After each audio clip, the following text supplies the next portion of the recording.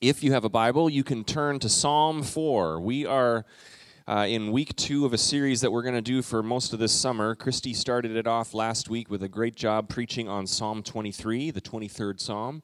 Today we are looking at Psalm number 4, the book of Psalms, chapter 4.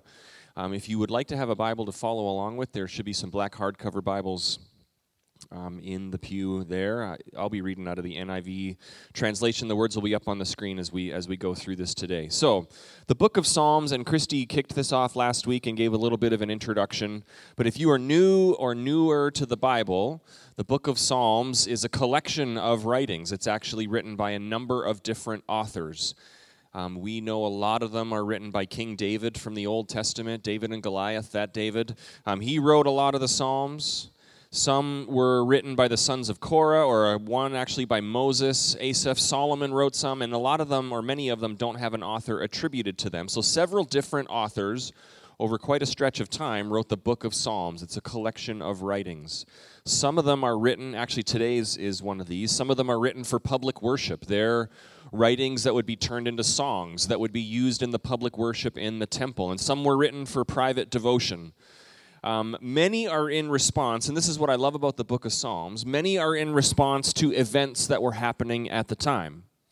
And so if you have a basic study Bible that you're reading, most Bibles at the top of the chapter where it says Psalm 4, this one doesn't say a specific instance, but a lot of them will say, this was written by David when he was fleeing for his life from King Saul, or this was written by David when he had his son Absalom was rebelling against him and trying to take over the throne. And then a lot of the study Bibles, which is why I love kind of doing a little in-depth study, will tell you the scripture verse so you can go into Chronicles or Kings or wherever it is and read about what was happening. And then you can read what David wrote or what Moses wrote or what some of the other authors wrote during these times. So I encourage you to read them. If you have a Bible or if you have a study Bible especially, they'll give you those extra little notes or things that you can do a little more in-depth research. So today is Psalm 4. It was written by King David. It doesn't mention a specific instance that David was writing about, but a lot of scholars believe that it's connected with Psalm 3, that the two of them would have gone together. And in Psalm 3, it says that this was written by David when he fled from his son Absalom. David's son Absalom staged a rebellion, tried to have his father killed and take over the throne, and these were the Psalms that David wrote during that time. And so we're going to read through, actually it's 8 verses. In addition to that, Christy had the wonderful idea to have a summer scripture challenge in the book of Psalms. So we're encouraging you people in the summer, you pick a psalm, pick your favorite one. It's nice because you can pick a shorty if you want. Psalm, I think is it 117 or 17? It has like 2 verses. So that one's exempt. Anyone can do that one, right? But Psalm 4, example for today, would be a great one. And I'm going to memorize this one. This has a verse in it that I quote all the time, and I'll talk about that in a moment. But it's 8 verses. We're going to read through it today. If you'd like to memorize a few psalms with us this summer, we'd love to have you do that. And one thing also that jumps out right away before we dive in my Bible, and maybe it does in yours, at the top in the little subtitle, it says, for the director of music. And it also says, with stringed instruments. So David not only was saying, we're going to do this in the temple for worship, but he was also kind of micromanaging the instruments that were to be used with stringed instruments. But here's why I point that out. Here's why I'm pointing it out. He's writing this to be a song, to be something that would be sung in the temple, sung during worship. So I want to get on my soapbox just for a moment and talk about singing in church. This is not what the sermon's about today. This is just a little appetizer. Singing in church. Why do we come to church and sing? Some of us, we go to church and we just stand there and we're like, how long are they going to sing? Singing in church is weird. Why do we have to sing in church? And so we just stare at the words on the screen. Even though we've stared at the words to these songs 100 times before and we know them by heart. Why do we have a time when we come in and sing? Why do we do that? Well, here's what I love about these passages of Scripture. Here's what I love about a time of worship when we come and we sing a song together. It doesn't matter if you like the song or the style of music. A lot of churches treat the worship time as like, here, we're going to put on a great performance, and you get complaints from people, the music's too loud or too soft, or it's too many hymns or not enough hymns. It's not about the songs that we're singing, but why we sing in church is because it is probably the most unifying thing that we can do as the body of believers. Okay, think about that. We're coming together. We've all had circumstances this week. We all have lives. We're all involved in so many things. And we come together for this time, and we carve out 15 minutes where we're going to sing together. We're singing about God. We're singing about the truths of who God is. And so together, we're singing a song. We're singing the same words. We're proclaiming the same truths. So it's something that is very unifying to the body of Christ. But it's also something that is there's just a profound impact when we go beyond hearing about the words of God, hearing about who He is, hearing about His faithfulness, and when we choose to proclaim it. There's something that happens in our brains when the words that we speak or sing or the things that we declare. So that's why we want to have times where we sing, and that's why whoever's leading worship will encourage you to sing along. This is not just to fill 15 minutes, for all the latecomers to come in and find a seat. This is where we can be unified as the body of Christ and proclaim the truths of God with our mouths. Together, we can proclaim His faithfulness. We sang songs today. You are faithful. Faithful you are. All your promises are yes and amen. There's something profound when we would lift our voice and proclaim those things. So I want to encourage you, and we will continue to encourage you at Homestead. If you don't feel like raising your hands, if you don't feel like standing up, that's, you know what, we want to get there. Those are signs of worship to God. But I want to encourage you, just sing. Just open your mouth and sing a little bit. You don't have to be a good singer. Okay, the people standing next to you might not have been good singers today, but they were singing out. And some of you know who I'm talking about. No, I'm just kidding. But I want to encourage you, just sing. It can be quiet. It doesn't have to be good, but there's something about collectively pooling our voices together to declare the truths of who God is. So that's my soapbox. I'm all done with that. Psalm 4, I'm going to read verse 1. We're going to start out with verse 1. It says this: "Answer me when I call to you, my righteous God. Give me relief from my distress. Have mercy on me and hear my prayer." So right away, we can tell that David is in the midst of a stressful season, of a battle, of a trial. He is in distress. And I love that he said, in my distress, where do I go? What do I do? And I thought about that today, and that's the main idea of our sermon today. In our distress, where do we go? What do we do? In our distress, so let me just ask you this for real. When you are stressed out for whatever circumstance, serious, not so serious, whatever it is, where do you go? What do you do? Where do you go? What happens to you? Like, you can start thinking. In our house, for example, we have people, when they're under stress, we have people that kind of shrink down and retreat. We have people that freak out. We have people that eat their feelings and get crabby, and that's just me, okay? That's just what I do. And then we have 5 others in the house that do all sorts of things. When I'm in distress, you can see all these things. And as I grow older and mature a little bit, I start to try to recognize, okay, I'm thinking these things and I feel like saying these things, but what's really going on? Perhaps I should keep some more things to myself because maybe I'm under distress. Maybe I'm going through something right now. And that's the main idea of today's sermon is this. We follow David's lead as we'll read. In times of distress, walking with God has real impact on your life.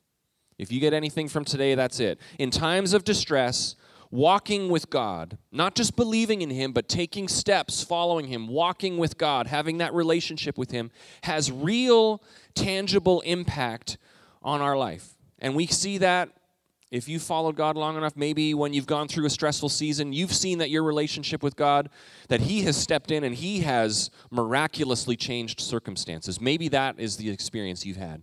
Other times it happens that when we walk with God through stress, through distress, our perspective changes. God allows us to see things differently. And oftentimes we walk through the stressful season and we just know that God is with us, that God is walking with us as a good shepherd, as Christy preached about last week and did such a great job, that He is a good shepherd. So when we walk with God, there is real, tangible impact on our life. So David begins this psalm, "Answer me when I call to you, my righteous God. Give me relief from my distress. Have mercy on me and hear my prayer." Now this idea, I want to point this out too. This idea of going to God for help when you are in a time of need was a very new idea or a very foreign concept, certainly to the surrounding nations. At this time in history, several thousand years ago, not just the nation of Israel, but all the surrounding nations, everybody had this concept of there were gods. And, they didn't have a concept of how the solar systems and weather patterns worked, so they just thought, some seasons it rains and the crops grow, and then some seasons it doesn't rain and we can't grow any crops. And they would just think, well, that's up to the gods. So they had a god for the sun, and they had a god for the rain, and they had a god that they would offer sacrifices to. So this idea of gods was very prevalent in all the nations. But the idea of a God who was loving, who would hear your cries, who would step in and help, this was foreign. Everybody would have had the tradition of there are gods who orchestrate things, but they are distant, and they are not interested, and they are not loving, and they are not interested in helping us. They are far off, and if we can do enough sacrifice to appease them, and they throw us a bone, so to speak, and make it rain on our crops, that was their view of God. And David right away is saying, his God, God, have mercy on me. Hear my cries for help. Hear my cries for help. Give me relief from my distress. I call to you, my righteous God. This was a relationship with God that was a very new idea in that time. Next verse 2. I'll read actually verse 2 through 4. How long, and this is where David kind of turns and talks to other people at the moment. How long will you people turn my glory into shame? How long will you love delusions and seek false gods? Know that the Lord has set apart his faithful servant for himself. The Lord hears when I call to him. Again, that idea would have been so foreign to other people. The Lord hears when I call to him. Tremble and do not sin. When you are on your beds, search your heart and be silent. David is talking to other people, and he brings a rebuke to the other people of God, because what he has seen in other people is their devotion to God is fine when things are going smooth, but as soon as distress comes along, as soon as circumstances go difficult, they run to a false god. They desert the one true God, and they go to their idols, or they go to something else that they think is going to bring them comfort. And David is saying, how long are you going to do that? How long are you going to turn away from the one true God when things get difficult? How long, with uncertainty in life, is that going to cause you to turn from God and to turn to something else that you know is false? So putting that in today's terms, have you ever experienced something like that? Now, this could be anything. It could be a decision to be healthier. So I'll just use this for an example. Maybe you made a decision to eat healthier. You know what, I'm going to get in shape, and I'm going to eat healthy, and I'm going to cut down the carbs and get rid of all the desserts and the sweets. And for a couple of weeks, it's going great, right? Anyone experience this? And you're like, hey, I can do this. But then what happens? Something bad happens. You get in a car accident, or you have a sleepless night, or a kid gets sick, or something difficult in your finances. All of a sudden, life gets difficult, and the next thing you know, you're like face down in a big bowl of tiramisu, right? You're like, I was doing so good, and then the stress just caused me to run back to that thing. And you think, if God wanted me to eat healthy, he shouldn't have allowed that thing to happen, right? Because that caused me to just give up on that. I've seen that. I've talked to people who have tried to quit smoking. And they've said, you know what? As long as life was going good, it was manageable.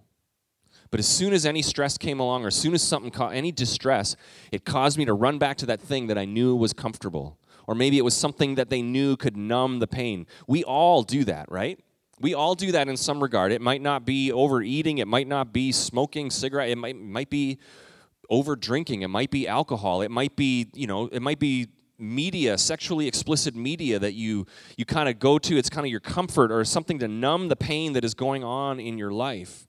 It might be a former relationship that you used to have that you know is bad news, but there's something about when life gets difficult, we all want to go back to what we know and what is comfortable and what can help us feel better in the moment. This is what David is talking about. Distress causes us to run to what makes us feel better, or at least the thing that we think is going to make us feel better. And I believe that indicates a real heart check for us.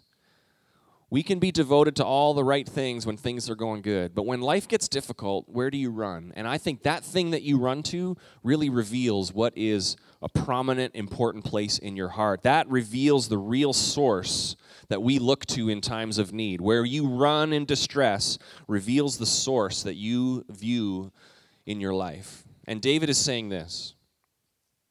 In your distress, in your battle, in your anger, in your frustration, it's not a license to just throw your hands up and just run around sinning. It's not a license for sin. It's not a license to seek comfort in a false god. Just don't look for something to numb the pain and to make you feel better. David is saying, how long are you going to do that? Rather, stay focused. Turn to God.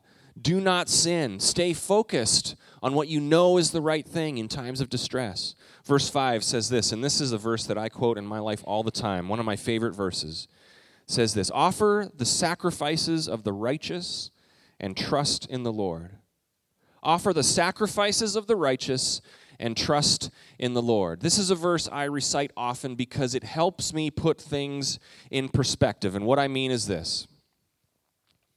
In any situation you face, you might be thinking, okay, how do I handle this situation? That verse is the answer. That verse is your first step in any stressful situation. Offer the sacrifices of the righteous man. Another translation says, offer a right sacrifice or a righteous sacrifice. So you can look at any situation and you can break it down and say, okay, what's my job and what's God's job?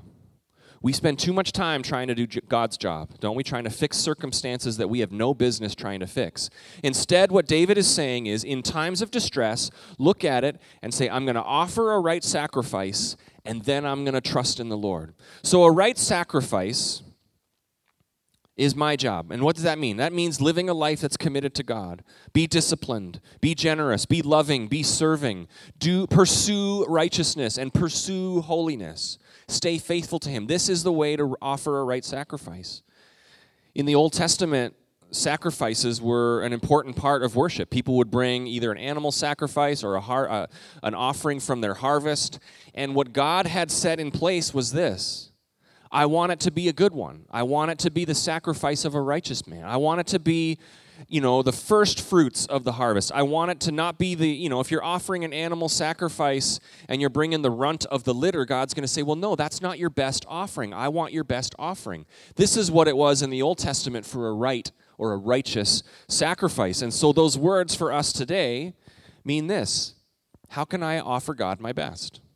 In any situation, whatever you're facing today.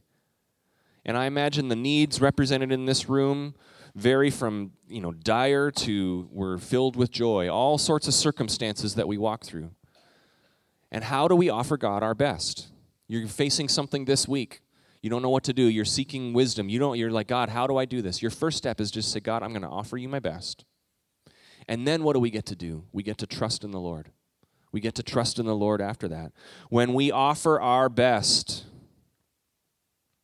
then we get to trust in the Lord. And this doesn't change when we're in distress. There's not a different level of devotion allowed when life gets tough.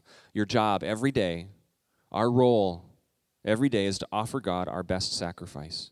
And then we can confidently trust that He's going to help us. There's just something about a life that is lived to honor God that we can find a greater rest knowing that God is going to look out for us. God is walking with us. God is helping us. God is providing for us, that God has a part as well. So this verse, why I love it is, it shows that it's not all up to us. It's not all up to us to fix this circumstance you're going through. God has a part as well.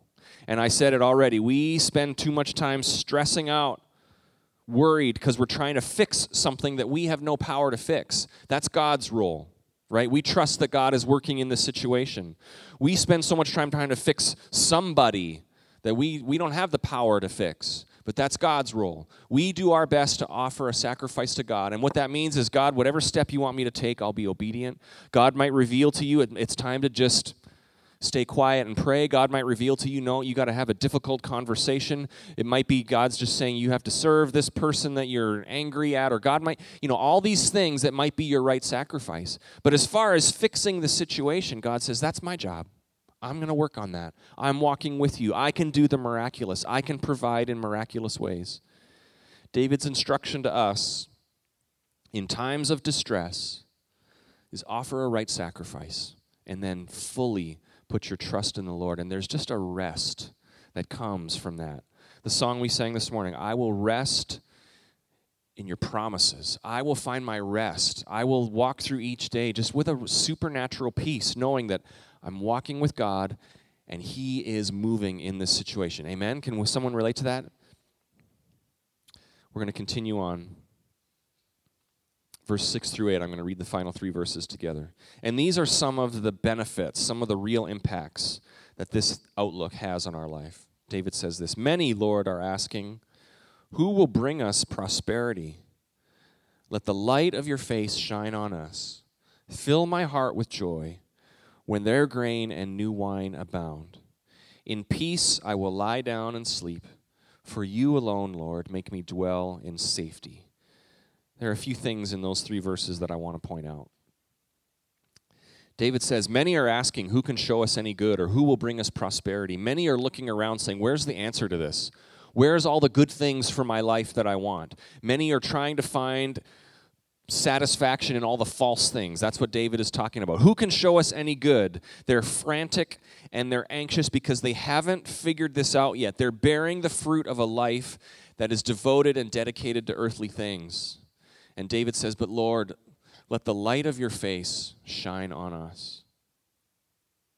And then David declares, you have filled my heart with joy. And then it says, when their grain and new wine abound. Other translation says, you filled my heart with more joy than when new wine and grain abound. So in other words, the joy that comes from walking with God is more bountiful than the joy that comes when life is perfect. You got to get that. The joy that comes from walking with God is more bountiful than the joy that comes when the harvest is plentiful, when new wine abounds, when material possessions are there, when all things are going well. The joy that comes from walking with God is more abundant than the joy that comes when life is perfect. And He fills our hearts with joy, even in stressful situations. He is still there. And this joy is the fruit of a life that has learned to walk with God. It's different than just believing in God. This isn't just, I'm going to sit there. I'm in the midst of a certain situation. I'm just sitting back. God, do your thing. And God, why aren't you handling this better? You know, I could do a better job if I were you, God. I don't like how you're doing this.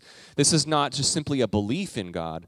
This is a walk with God. This is time in prayer, time in the Word, seeking God. What is my right sacrifice? How can I honor you in this specific instance? This is what David is teaching us. And the joy will be abundant that comes from that. And not only that, he says in verse 8, I will lie down and sleep in peace. I will lie down at night and I will sleep in peace, knowing that God is there protecting me. Now, we have a very different perspective on that than the writer, than David writing this. In that day and age, it was nations and armies and city walls, and you never knew when a surrounding nation or army was going to come and attack you, but you knew it was going to be in the middle of the night.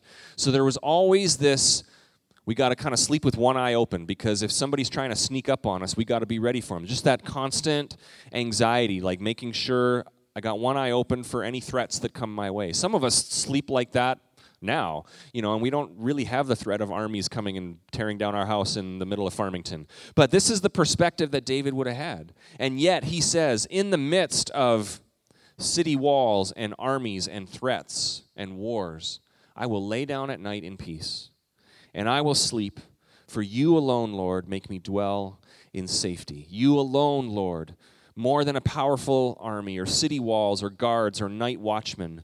In our day and age, more than anything we can do to try to fix our problem, you alone, Lord, will help me to lie down and to sleep in peace, for you make me dwell in safety. The faithful care of our God, as Christy talked about last week, the good shepherd, God our Father. He sustains the godly when we wake, when we sleep, and whatever we face during the day. Whatever we face. And this is a tangible thing. This isn't just church speak. I believe in God, and yeah, okay, amen, I believe it, and then it doesn't really impact our life. This is a tangible thing, and that's what I'm praying for each of us this week. I love that line in verse 6, let the light of your face shine on us. And I'll be praying that for my life and my family and every life here. God, this week, let the light of your face shine upon us. I like comparing that to like a sunrise. After a long, cold, dark night, the sunrise just brings light. It illuminates. It brings warmth. It brings comfort. There's just something about a sunrise. Maybe you've laid awake one night sleepless, and then the sun rises, and you just have a different perspective on things. I love thinking about that with that verse 6. Lord, may the light of your face shine on us. I love that it says, may you lift your countenance upon us. It's actually a prayer from the book of Numbers that David is quoting here in Psalm chapter 4. It was a priestly blessing in the book of Numbers. Lord, and maybe you've heard this in church, may the Lord bless you and keep you. May the Lord make his face shine on you and be gracious to you. May the Lord turn his face towards you and give you peace. This is what David is quoting here in verse 6, and actually in verse 6, 7, and 8. So I'm praying that over your situation. Not only that God would bring you comfort, but that you would learn what it means to walk with God in times of distress. This is what the psalm is about. We have a God who is not far off, who is not distant. He hears the cries of his people. We have a God who can move miraculously in situations. We have a tendency to turn to all sorts of other false gods when we face difficult times.